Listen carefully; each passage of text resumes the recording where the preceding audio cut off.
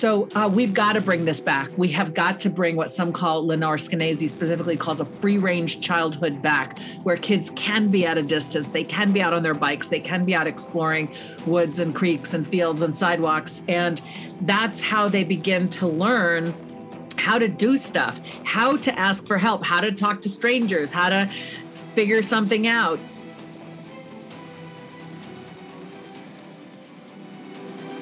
Welcome to the Forging Metal Podcast. My name is Ron Duran Jr., and I will be your blacksmith as we explore the world of adversity and doing hard things. Come inside and grab your hammer. The fire is hot and ready. Let's get to work. The forge is now open.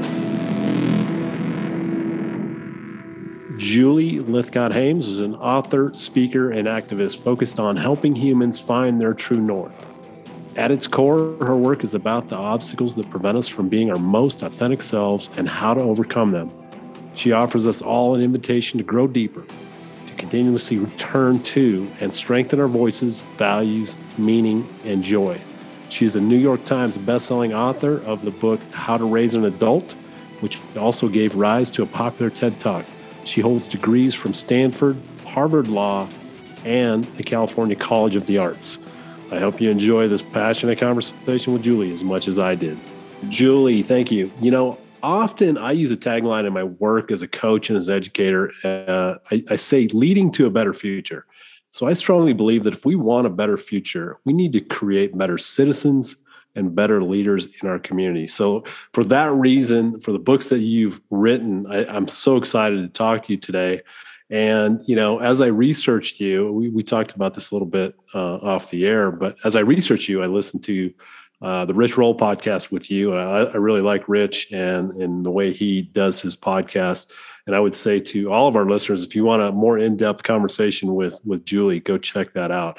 But I would say, as I listened to that, Julie, within about 5 minutes, I felt like I knew you and I trusted you. Oh. Do you feel like you get that a lot? Am I the only one that says that to you? Or is that just, I think that's just kind of the way you show up in the world. Am I getting that right? Ron, first of all, thank you for having me on. And I want to thank your listeners too for deciding to spend these moments with you and me. Hope every listener gets something they can take away and apply in their own lives. You are not the first person to say that to me. For whatever reason, I am a person some people feel they can come to know cares for them. I think that's the vibe I'm implicitly about. I care about humans. I love humans of every background. I'm really interested in all of us being okay and making it in life. I have a lot of thoughts about how to do that. But before any of that could happen, a human has to feel they're safe with me, that they can trust themselves with me and me with them. And I think that's what I'm trying to convey with my language, my tone of voice, my body language. When they can see me, we can see each other. So yeah, I'm glad you felt that. And I'm glad you said it here. Yeah, well, consider me a fan because I think you're delivering that message quite well. Thank you. Let's kind of, I think we're going to build right off of what you just said here. I often ask my students to sum up leadership in one word. And let me be clear about this. When I say leadership, that means a lot of things. And I teach a course called Leading Oneself, to give you an example. Oh, good. If I was, I'd love to call it personal excellence because I think leading oneself kind of confuses people. But I ask my students, okay, sum up leadership in one word, which is always kind of fun to hear the words that they throw out there. But for me personally, if you ask me that question, leadership is about relationships. And if you're going to say leading oneself, I would say that's a relationship with yourself. You know, and obviously I think it's easier to see when we're leading others, that's relationships with them. I know you have strong thoughts on relationships and how they affect our well-being. Tell me a little bit about that. Well, wait a minute. Don't I get to give you my one word? That would be great. What is your word? That is a great way. Yes. I mean, I'm really intrigued by this. First of all, I am verbose, and one word is always hard for me. So I'm going to give you one word, but then I want to briefly explain my one word. My one word is inspiration.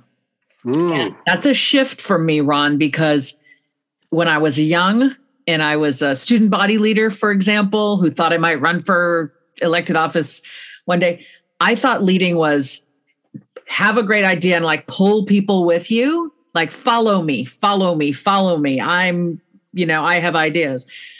But as I've aged, I came to appreciate if you can inspire people around whatever it is you got going on, your thoughts, your way of being, if you can inspire people, then they will, of their own volition, join or go in their own. I mean, leadership isn't make people like you. It's help people grow and be the best they can. So, and that is all about leading others. To your point of your class, leading oneself, which I think is beautiful. I do think the relationship we develop with ourself is one of the most fundamental and primary. And my journey, certainly as a Black and biracial person who grew up in a lot of places where I dealt with a lot of microaggressions and racism directed at you're problematic. What are you? What is that? Why is your skin that color? You don't belong here. You can't, you shouldn't. All of those little negative messages made me loathe myself, to be just really succinct about it. I grew up learning something was wrong with me and my Black father. And that led to a mindset where I didn't love myself. I did not belong to myself. I was not in relationship with myself. I was in relationship with those who I needed to please. So I was showing up around what do I do to please and appease them to get their approval and validation of me. When I did the work psychologically with a great coach, Mary Ellen Myers, and began to really investigate that, I ultimately developed a relationship with myself where I can say, I love myself. I like myself. I'm growing and learning all the time. But I take this self with me now wherever I go, which means I think I belong everywhere because I'm never outside of myself. And that self that is self-loving protects me. That's powerful right there. And, I grew up certainly not with the obstacles that you did, but I grew up thinking I wasn't enough either. And I think a lot of people go through life thinking I'm not enough for whatever reason. Absolutely. And so it sounds like, if I'm summing that up, with some help with a good coach, was there anything else you would add to that? How do we, let's say somebody's listening and they go, you know what, I'm with you, Julie. I feel like I'm not enough. How do I change the way I think about myself? Any tips on that? It's a long, important process. I don't think anything I can say in the time available will cover it. I don't think anything I can say in the time available will cover it. But I will say this. If you don't think you're enough, you probably didn't enter life as an infant feeling that way. There were messages that crept in from family or extended family or peers or the media or society that over the years taught you that you were not enough, that who you are is problematic or you are not enough as you are. And so step one, frankly, is acknowledging that those messages are embedded in you. They're like little nasty pests that have crawled into your mind and heart and are just sitting there, inhabiting space within you. And to call them out, to name it, to say, you know what, when I was 7 and I was in a swimming pool at my friend Joan and Vicky's house, some white guy came to get his son out of the pool because little Black me was swimming in it. And that hurt. Those little things, whatever they may be for you. And as you said, Ron, you're totally right. All of us have cause to have been made to feel this way. You don't have to, it doesn't have to be because of race or gender or sexual orientation or class or religion. It could be anything. It could be anything, disability, mental health. And so to name the thing that is infesting us gives us the power back over it. It's like turning around and facing a bully. Instead of running from the bully, you turn around and face it, but the bully's inside your mind. So you have to have these conversations with yourself and maybe jot it down on paper, jot down what happened, jot down what they said, jot down that time when, just to unburden your own body of it. And then once it's out, if only to yourself, you've told yourself, you begin to be liberated. You've taken it out of you and you've put it down. And then you can say, wow, that was awful. That's really, that should not have happened. I did not deserve that, but I am choosing not to let that thing define me. You're taking control over issues from the past that have bullied you. And it's a remarkably cathartic thing to do. Yeah, I appreciate you say it's a lot of hard work. I would echo that, and I think what I'm hearing here is self-awareness, right? It's got to start with the self-awareness to know that maybe your inner dialogue is faulty. I guess that would be the way I would sum it up. Does that sound about right? I would say self-awareness. I like that term, but I'm going to add, Ron, it takes guts. There are a lot of people listening who've been told that their emotions are not valid. They've been told, suck it up, be a man, or whatever their gender. They've been told, get over it, don't be a baby, right? There's a lot of narrative in our upbringings around keep your emotions at bay.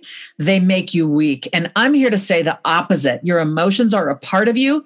And when you can name them, that is, acknowledge them to yourself and let yourself experience that for a moment or two or a day and a half or however, that's how you actually get rid of them. You name it to tame it.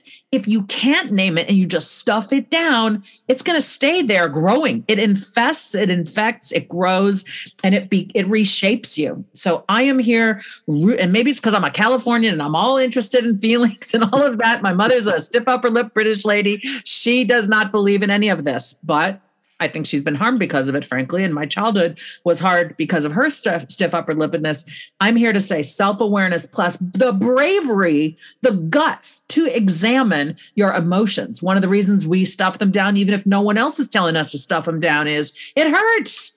It hurts to summon that memory and say this happened. But in summoning it, we gain the power over it and we can release it. That's good stuff. I say we're emotional beings, right? And this idea that we should ignore that or maybe put it under the rug is not helping us. And, some people will say, well, I need to control my emotions. And I don't even like that term because I feel like let's manage them or regulate them because they're so powerful that trying to control them is in my mind, kind of a fool's errand. So let's embrace our feelings. They can be, they're not all bad, right? There's a lot about our emotions that are actually good. Now, part of what drew me to you, Julie, was this actually not your most recent book, but we will talk about that. But you wrote a book called How to Raise an Adult, Break Free from the Over-Parenting Trap and Prepare Your Kid for Success. And so I think to myself, again, back to this idea of leading to a better future. How do we teach our young people to, and I'm going to say this, this podcast is about mental toughness, resilience, and grit, but we like to say we do it in a mindful way. It's not just, little boys don't cry, that kind of thing, because I don't like that messaging as well. I agree with you on that. But how do we do this? How do we create those resilient kids that are going to grow up to be hopefully resilient adults? And so let me share a story real quick. Yeah, go ahead. Go ahead. No, you go. Share your story. All right. So when I was, and I think this is going to lead into it, when I was 11 years old, I had the good fortune to live in the Canal Zone in the country of Panama. And in the morning, I would leave my house, quite literally, I'd leave my house in the morning and I would not come back until the lights came on at night. It was roughly, if I remember right, about 6:30 in the evening. And that was like our little curfew that I had to be home. There was no cell phones back then. There was no checking in. So I was gone all day, exploring my world, and a lot of times getting myself into trouble and just, I don't know, maybe turning into an adult. And so have we lost that? And if we have, is that detrimental to our young folks? Well, Ron, you have just summed up that entire book in one beautiful story. And you were in the Panama Canal Zone, which must have been amazing. When I was 11, I was in Northern Virginia. Then I spent my later years in Middleton, Wisconsin. And for me, it was come in when the cowbell rings. I like that. Clink a bell, meaning it was dinner time, or the lights came on. In some communities, as you said, boy, we're talking about a different century, aren't we? It sounds like we're talking about the 19th century. We're actually talking about the 20th century. And yes, all of that has changed because the fear of stranger danger has led parents to never let their kids out of their eyesight. And it's obviously the most horrific thing that could happen is a stranger would harm our kids, but it is so unlikely. It's strange that we have constructed childhood or reconstructed childhood all around it. So we've lost that. By the way, our kids are more likely to be harmed at the hands of a family member, much more likely than they are to be, or a friend of the family than at the hands of a stranger. So often we're keeping our eye out for the wrong person, frankly. So we've got to bring this back. We have got to bring what some call, Lenore Skenazy specifically calls a free-range childhood back, where kids can be at a distance. They can be out on their bikes. They can be out exploring woods and creeks and fields and sidewalks. And that's how they begin to learn how to do stuff, how to ask for help, how to talk to strangers, how to figure something out. You know, their bike tire gets a flat, they ought to be able to bike over to the gas station and get some help. Instead, we've created a couple generations now worth of kids who really don't have a sense of where to go or where to turn in life. Why? Because mom or dad or whatever the parents are, they're micromanaging every little thing. And it robs kids of the ability to learn how to problem solve, to brainstorm when they don't quite know what to do next, to be creative and imaginative of how to play. We're depriving them of all of that by kind of keeping them on a short leash, never out of my eyesight, always watching you with my GPS. And if they don't get to experience these run-of-the-mill day-to-day challenges of life, then they don't develop the skill of dealing with that challenge. They also don't develop the resilience that comes from, oops, that didn't feel so good, or yikes, I'm embarrassed, or I was a little scared, or it didn't go my way, or that was problematic. We need those experiences constantly in childhood to develop the thicker emotional skin for next time that says, oh, I'll be all right, because last time this is how I handled it. Like, we get stronger by being forged through I don't have the right metaphor. I don't know the language well enough of how things get forged, but like put through the fire, right? We get stronger by going through life's experiences. And I'm not saying children should experience hardship on a regular basis, but we parents have taken so much experimentation, adventure out of childhood.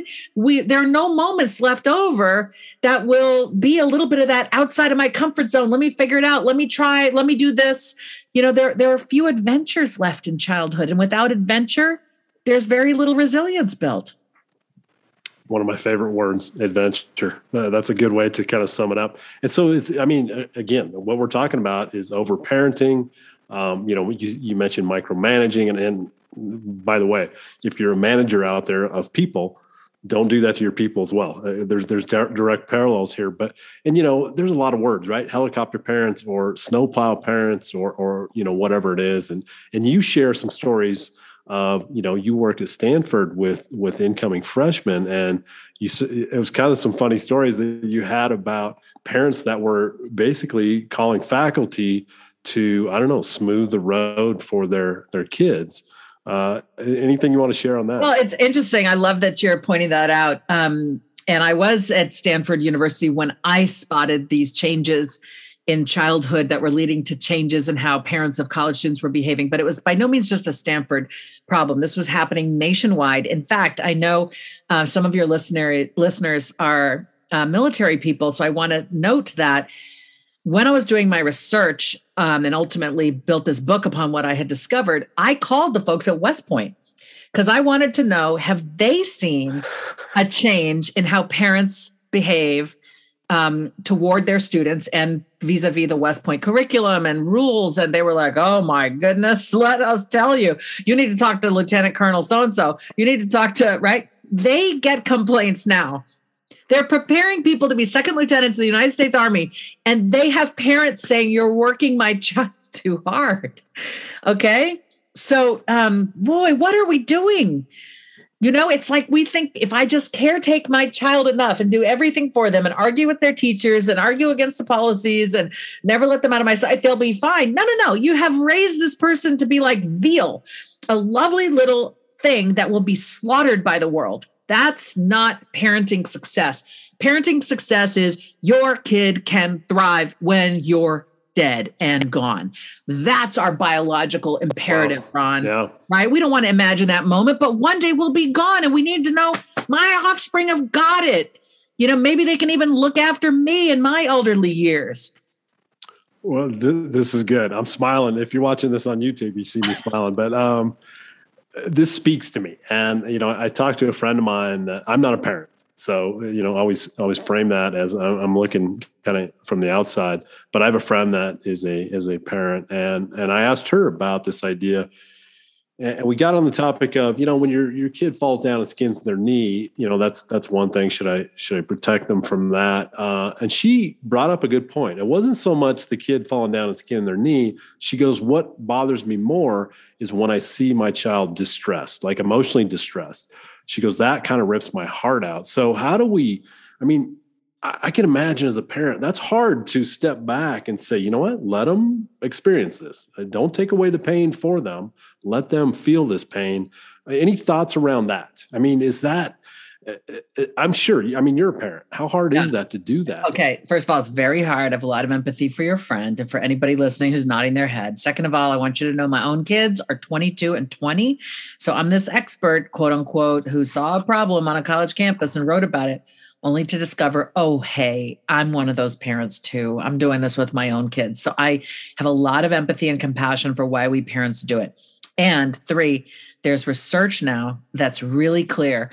When we swoop in and solve or swoop in and try to prevent the bad feeling from happening, we undermine their emotional resilience, and it can actually lead to full-blown anxiety one day. When we're so afraid of their sad feelings or their discomfort that we curate the environment so they never experience the uncomfortable thing, it ends up, there's research that shows out of Yale, it ends up fomenting this full-blown anxiety. It's almost like we're saying that thing that you're afraid might happen is so valid that we're going to make sure you never encounter it. What we're supposed to do is empathize and empower. I can see this is hard for you. I'm so sorry this is tough. Do you want to talk about it? I'm here. That's expressing unconditional love. It's showing I'm not afraid of your feeling. It's also showing this is your feeling and it's valid. It's not mine. I'm not trying to take it away. I'm not trying to demean it or diminish it. You just sit with them.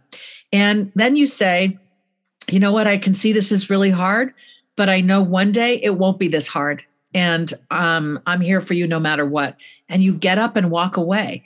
Letting people have their feelings is one of the most compassionate things you can do. Your tone of voice matters. You're not like dissing them. You're not being mean or snarky, like, well, I guess you're going to cry about it. You don't say that. You say kindly, it looks like this is hard. Do you want to tell me more? I see that you're hurting. I'm really sorry you're going through this. I love you so much. How can I help? Okay. It's fundamentally understanding they have their lane. We have ours. We are not walking this journey with them. We are alongside them in a healthy distance that allows them to trust this person is there for me, but also believes that I have the capacity to keep going. Wow. And that, one of your chapters in your book is called Normalizing Struggling. Is that kind of what you're talking about right here? Is this what you mean by normalizing struggling?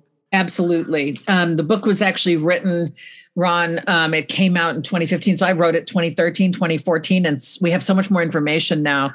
So the research that I was just alluding to out of Yale actually came out in an Atlantic article back in May of 2020. And the 3 beautiful examples in that article are when a child is afraid of the dark and we say, okay, you'll never be in the dark. Your dad and I will make sure you're never in the dark. Or a child can't be alone. And we say, don't worry, we'll make sure someone is always with you. Or a child only eats pasta with butter and Parmesan cheese. So we start making little batches of it and taking it in our bags and backpacks and purses. So they'll never be without. All of that feels loving, right? I'm just helping my child. But their research in this SPACE program, they call it, which is an acronym that stands for Stop Doing This, Parents. It shows that those behaviors lead to these young people feeling this anxiety because life will present challenges. And, they've been taught at home, like, no, people always make sure I never have to experience that challenge. It really undermines their ability to cope. So yes, that's what the chapter Normalized Struggle is about. And these examples I've given are just sort of really new pieces of data about why all of that overhelp is problematic.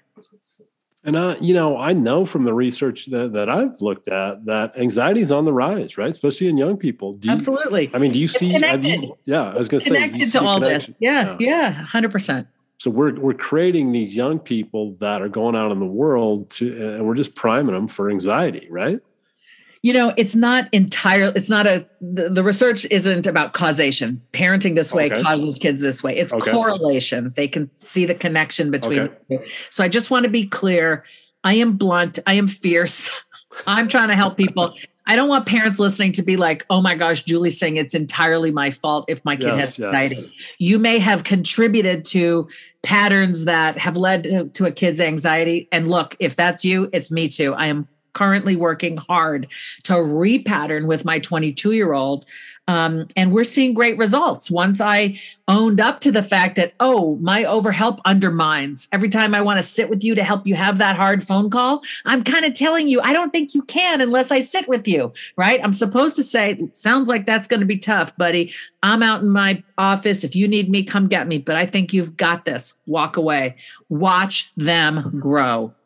Yeah. And I want to be very clear here too, that we're not, I hope this doesn't sound like we're judging. I'm not a parent, as I said, and I always say, this has got to be the hardest job in the world. When I look at parents, I go, so I have a lot of empathy for that journey.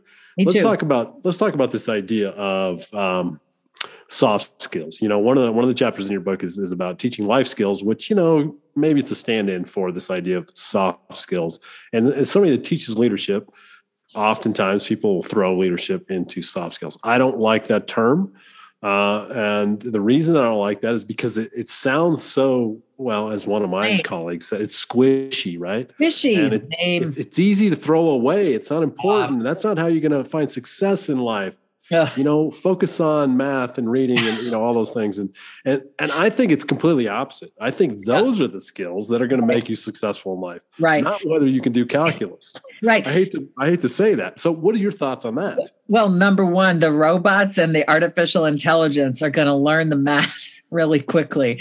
Anything that's quantitative, they're going to be quicker at it than we are. And those jobs are going to get outsourced to AI and robots. So the jobs of the 21st century are going to be the jobs that require soft skills. Let's rename them as human skills, the things uniquely available to us as humans that no other species, as far as we know, really has. And certainly the technology doesn't have, okay? The ability to get what somebody's concerned about, the ability to offer empathy and compassion in a tough situation, the ability to motivate based on what matters to the person, right?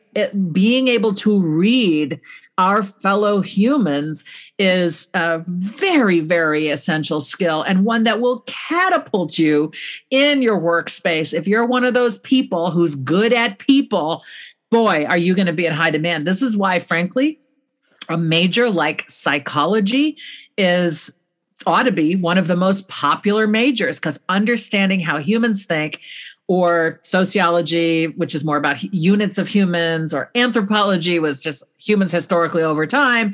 All of these disciplines really center the human being and what makes us tick and what's problematic for us. So I agree with you. The term soft skills is not great branding. We could use a better brand, but the fact remains the skills themselves are the vital skills we will uniquely possess as against the things that will be competing for our jobs in this 21st century. Yeah, and I would piggyback on that. Not only can artificial intelligence do that better, do the math better, but everything I've read, and I'm an engineer by training, everything I've seen is probably the last thing AI is going to be able to be good at is the human skills. And right, so if you really want to stay ahead of that trend, get good at this. And of course, that's why I'm so passionate about this. I got to say one other thing. I know that we're like running out of time and stuff, but let me just say one more thing on this. I am a people person. You know that, right? You sort of opened with an acknowledgement of that. I used to think that my being a people person was so soft that it was irrelevant to my work. So I went and got the law degree to be the analytical person who was going to use my brain to make life better. And I ended up in corporate law, which was not where I wanted to be. I wanted to be helping people, but I was so insecure. I went corporate to meet with the approval of those people. I finally valued the fact that, hey, Julie, you are a people person. This is maybe a skill. I used to think it was just attached to being female. Of course, all women, I just discounted and dismissed a talent that I have, which I can now own and embrace and say, I'm good with people. that is a skill. I want to get better and better at it. And it is not easy, and it's not something everybody possesses, but we can all get better at it. So yeah, I'm just here 100% validating the importance of these soft skills, so to speak. Yeah. And I think that just embrace your authentic self. For me personally, it was being an introvert. I always felt like something was wrong with me because I was an introvert. All of society, at least in the United States, looks as introverts as defective, right? And so maybe a little different, but it's a similar thing. I got to the point too where I embrace being an introvert. There's a lot of things I bring to the table as an introvert that I'm proud of. Good and for so you. I think it's the same message that I'm hearing from you.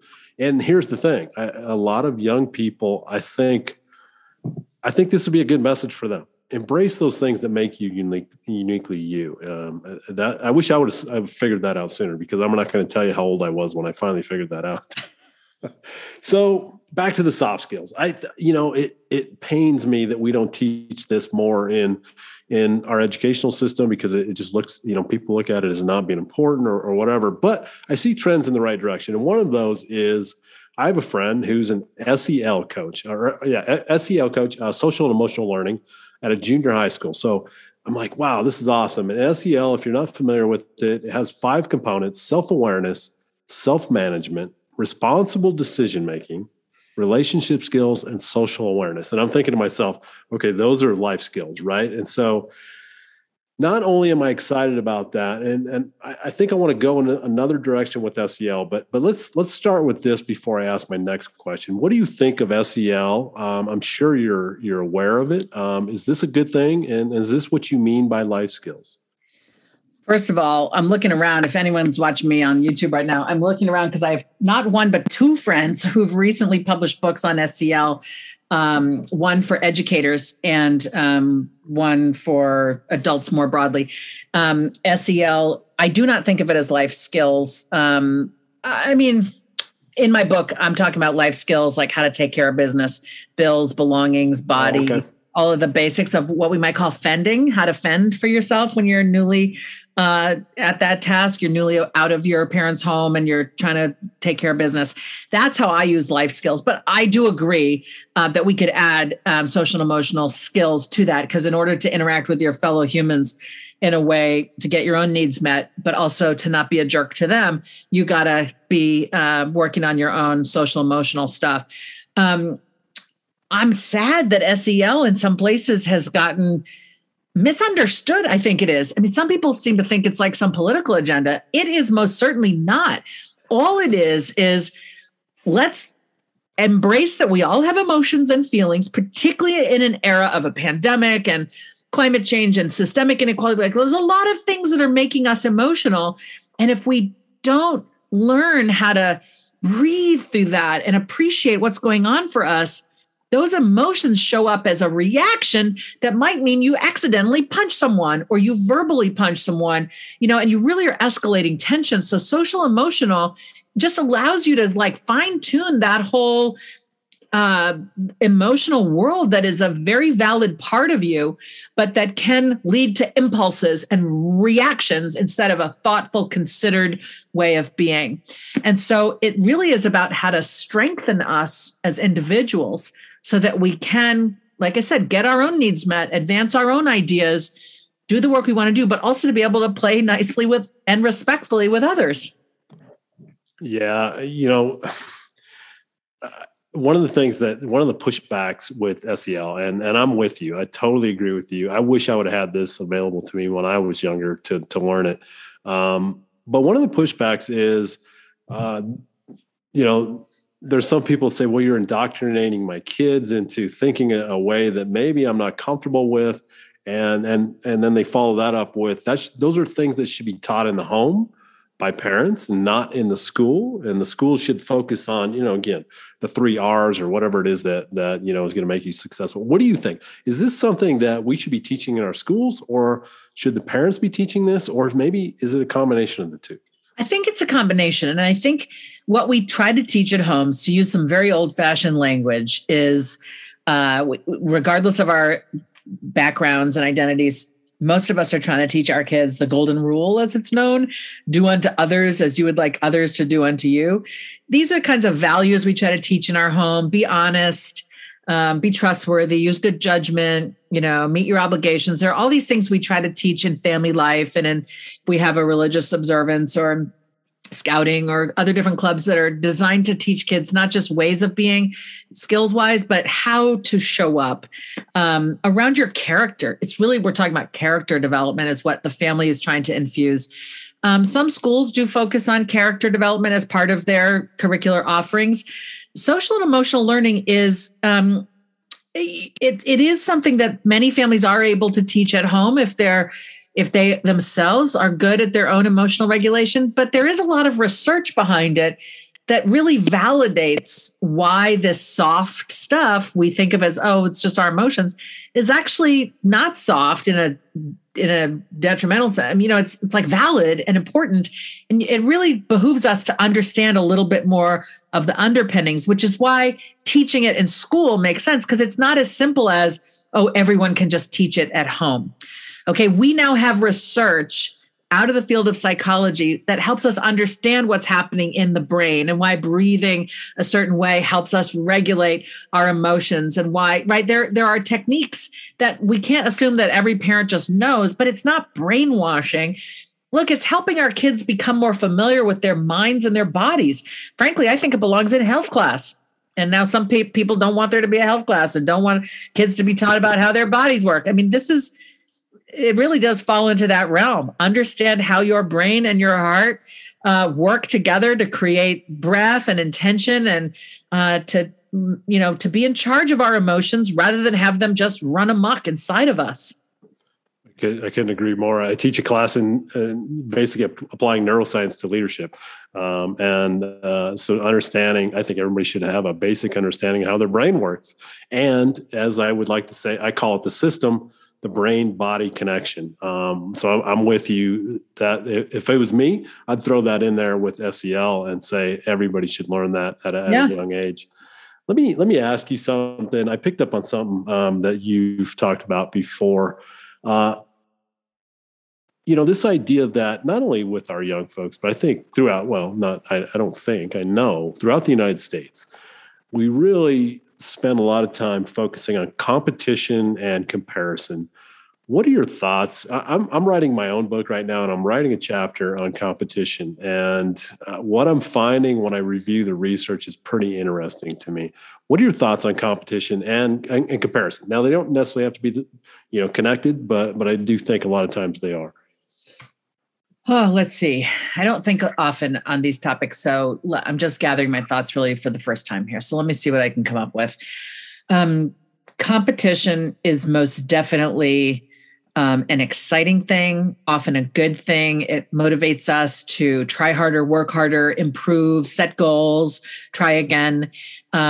So competition as opposed to complacency with, oh, everything's fine, we'll just do it this way. I think we get better ideas, we get better results, we perform better in a competitive environment. Gaming has taught us that. The skills gamers use to find the magic, whatever, can be applied in real world scientific environments to incentivize scientists to work harder to solve scientific problems. The research of Jane McGonigal shows that. So I think it seems like there's a whole lot that's very healthy about competition. The motivations inherent can really yield good things. Now, comparison with others can be problematic, however, because we feel like, well, I come up short, I'm not as good, they're better than me. I think what we've got to do a better job at teaching is you're not perfect at everything. You're not going to be the best at everything. Nobody is. Much of life is now Instagram perfect for us. So we see that everyone else seems to be perfect and we can feel we don't measure up. But everyone's got to know that these social media comparisons in particular, don't compare yourself to someone else's perfect photograph that they spent 4 hours setting up so you could see their perfect meal, their perfect outfit, their perfect vacation, their perfect child, whatever. Okay. So these unhealthy comparisons are obviously, the research on Instagram and how it's harming teenage girls in particular is really lends itself to like, wow, we've got to figure out a better way of raising our young so that they don't feel defeated and deflated by all of the curated perfection they see around them. So I think comparing oneself with others is not it is not the same thing as competition. I think competition can be healthy, but you want to compare yourself against your own measure of who am I? What am I good at? What do I love? What are my identities? Where do I feel belonging? Let me go be that person, regardless of what all these other people have going on. Good. I mean, you're kind of centering on, quite honestly, what I'm seeing is competition a lot of times is more harmful than it's helpful. But I hear that echoed in what you're talking about with comparison. And so I say, can we compete without comparing?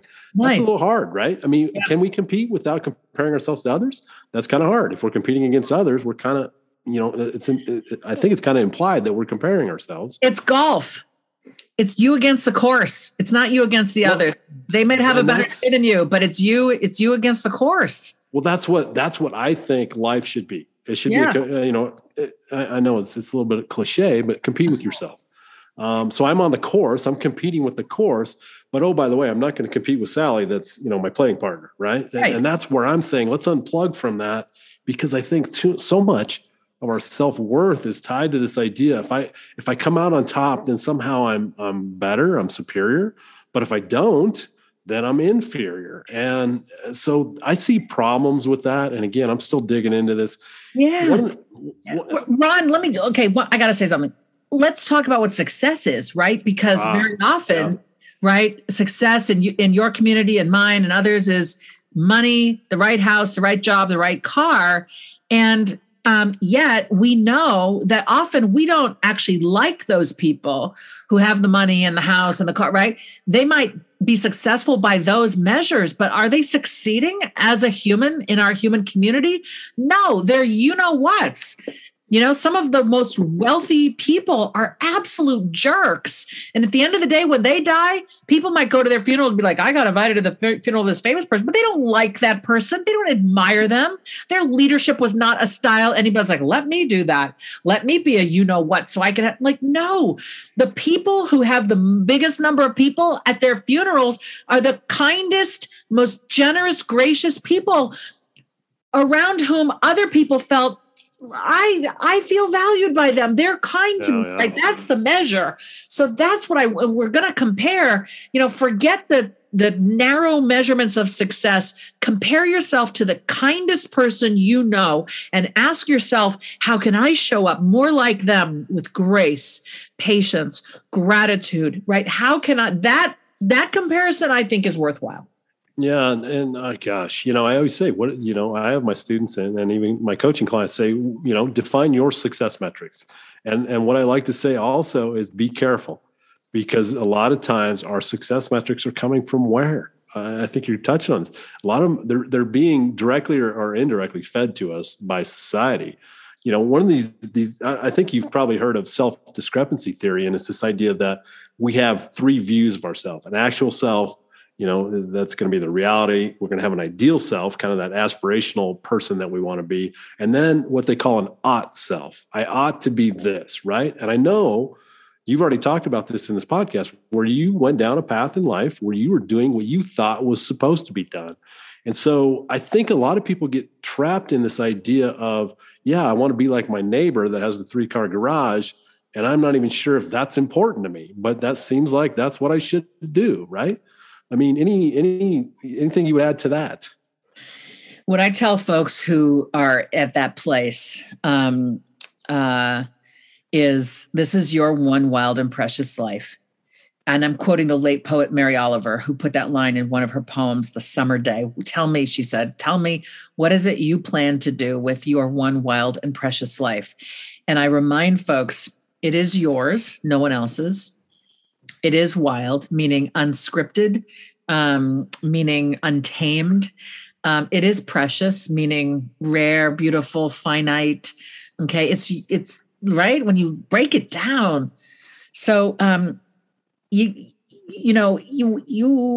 need to, you ought to, you want to get the noises in your head that are what other people are telling you, the oughts, the judgment of family, extended family, friends, peers, colleagues, society, media. That's all noise in your head. Identify it. Oh my gosh, that's where that pressure is coming from. Oh, that's where that, thing is. Identify your own voice and get good at asking, wait a minute, what would I do if it was just up to me?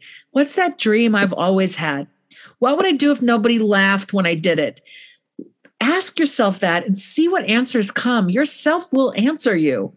And then it's, how do I find the courage to honor what my own voice is telling me I want to do with my one wild and precious life? There's a guy that I really admire named Caleb Campbell, a former NFL player who I think was also military. And I think he was at West Point, left West Point to go into the NFL, something like this. Anyway, he left professional football because it was crushing his soul. He had always been good at it. Everyone told him, how could you stop? You're so great. Like, he just got better and better. And he left. And he is full of grace and graciousness and gratitude for the life he now leads, where, frankly, I don't know what he does for a living now, because I just follow him with the advice he gives about follow your own path. Don't listen to the oughts and shoulds. You can do it. He's such an inspiration. Oh gosh, I'm seeing a theme here. We're talking about wildflowers, the wildflowers, the free range kids, adventure, these are all words that resonate with me. And I always say my freedom and my autonomy are the things that are most precious to me. So, but I'll also tell you, and I know you have a similar story, but I'll tell people that I was in that mode of, I worked at a company that was in the top 5 of the best companies in the country to work for. It was so hard I knew it wasn't fulfilling to me. It wasn't filling me up, but it was so hard to walk away from that, because I kept saying, and I know you can relate to this because you had similar thoughts. I kept saying, just, this is what you're supposed to be doing. This was my programming, that I went to school for this. This is what I should be doing. And I should just, suck it up. And this is the way work is supposed to be. It's not supposed to be fun. You come here and you do your job and that sort of thing. So it took me a long time to have the courage to walk away from that. And so I know you went down that path as well. What would you say? I mean, how hard is it to walk away from something like that? My brain is telling me to say it's not hard at all. I realize it is hard though, so that's why I paused. But here's what I want to say. Your body will tell you what's going on. If your hair is falling out, if your blood pressure is up, if your weight is drastically changing in either direction, if et cetera, right? If you have a knot in your stomach at a certain time of day because you're about to go to work, this is your body giving you evidence that things are not as they seem, that something is not right. I would be curious about that. Often we don't give ourselves permission to leave that job until we have the physical evidence of the hair falling out. It's like, look, people, I need to leave this because my body is breaking down. It's like, we can't validate our own emotion. I don't like this. I don't want this. We have to wait until our body is breaking down, because then other people will believe us. Just like, I have a broken leg, I can't. People can accept that, but I'm depressed, I can't. They can't accept that, right? So we're looking for the physical evidence that this job is not right for me in order to convince our family that we shouldn't have to be a Wall Street banker anymore, if that happens to be where it is. For me, it was corporate law. So I think when we get attuned to our bodies, wow, this is hard for me. I'm really uncomfortable here. Well, what is it? Interrogate the feeling, interrogate the discomfort. Maybe you just have to have a really frank conversation with a colleague or with your boss to change up some things. I'm not advocating that people quit at every turn, but I am saying, if over time you realize this is an untenable situation, my boss is keeping me under their thumb, they're micromanaging me, I don't feel valued, I feel disrespected, get out of that job, go find a different job. Okay. But if you're the sort of person who seems to need a new job every 18 months, after 3 times of that happening, I would say you need to get tougher, because they're not going to keep hiring you if you have a track record of leaving. So you need, and I'm being tongue in cheek, get tougher. What I really mean is, do the work, figure out why things are so hard, see if you can build some strength and some ability to persist a little bit more than you have. So there's a balance, as with everything. But I think listening to what's going on, the clues are coming from your own body and mind if you're willing to listen. And that's a whole nother podcast, right? The Great Resignation. There's a lot of people that are going through that right now. I saw that you had a piece on that. Yeah, absolutely. Julie, tell me, because everybody's going to think you're awesome after hearing you talk. Tell us how we can follow you. What are you up to? I know you've got multiple books out there, and I know you're very busy and working hard. So give us a little bit of a snapshot of what's going on. Thanks, Ron. I appreciate it. I write for the most part full-time. I write books, but I also write a weekly blog that I'd love for folks to follow if they kind of like my vibe here. It's jlithcotthaymes.bulletin.com. It's a weekly blog, roughly weekly. I invite people to comment there. And if people aren't comfortable commenting publicly, as I know often folks are not, I have an anonymous Hotmail, 1-877-HI-JULIE, attached to this little red old school phone. I'll listen to what people want to vent about, and then I round up those calls live on my Facebook page every Monday at noon Pacific. So I'm trying to create this sense of we're in community with each other around the stuff that's hard. My blog postings are my musings about my life and our world right now. And I'm really inviting other people into the space in writing by commenting or using the hotline 1-877-HI-JULIE. In terms of social, I'm at J. Lithcott Haymes everywhere on social. And my website is julielithcotthaymes.com. So check me out, follow me, comment. I really am interested in knowing what you think about these issues that matter to us all. I appreciate that. Keep doing the good work. Thank you. Appreciate you. Julie, this has been so much fun. And I knew before we started this conversation, I was really going to enjoy it. And it has definitely delivered for me. But I also want to be respectful of your time. I know you're very busy. So let's go to our last question. What is your greatest failure and what did you learn from it? Oh, my goodness. Even knowing that question would come, it slaps me in the face when you say it. The truth is, I'm not ready to talk about my greatest failure. And I want to say that out loud because I want to make it okay for people who are like, I can't talk about my failures with everybody. I'm a memoirist. I'm vulnerable with people. And yet there are things I don't yet tell. And maybe one day I will have gotten to a place where I can tell. What I do want to share with you is when I left my last job, I left without leaving a succession plan, a sustainability model in place. I was the dean of first year's freshmen, as we called them at Stanford, for 10 years. And when I left, I thought I had a set of people in place who were one of whom would be chosen to replace me and things would carry on. And that's not how it went.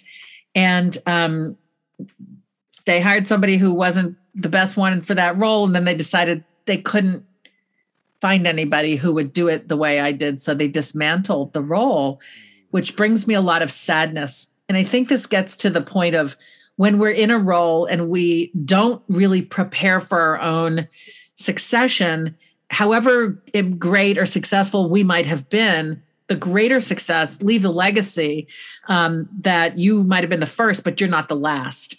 And I really regret that. I think as a matter of leadership, I wasn't asking myself, what do we need? How can we pull me out of this to ensure that there are systems in place and others are developing their own skills enough so that they can naturally take over when I leave? And that's a big regret. So if I work for myself now, so I don't really have a succession plan for that. But if I rejoin a more traditional working environment in a more traditional role one day, I will have that front of mind, preparing for things to carry on and thrive well after I've left, rather than having me be the sort of the one that handles it, and then I haven't ensured its longevity when I depart.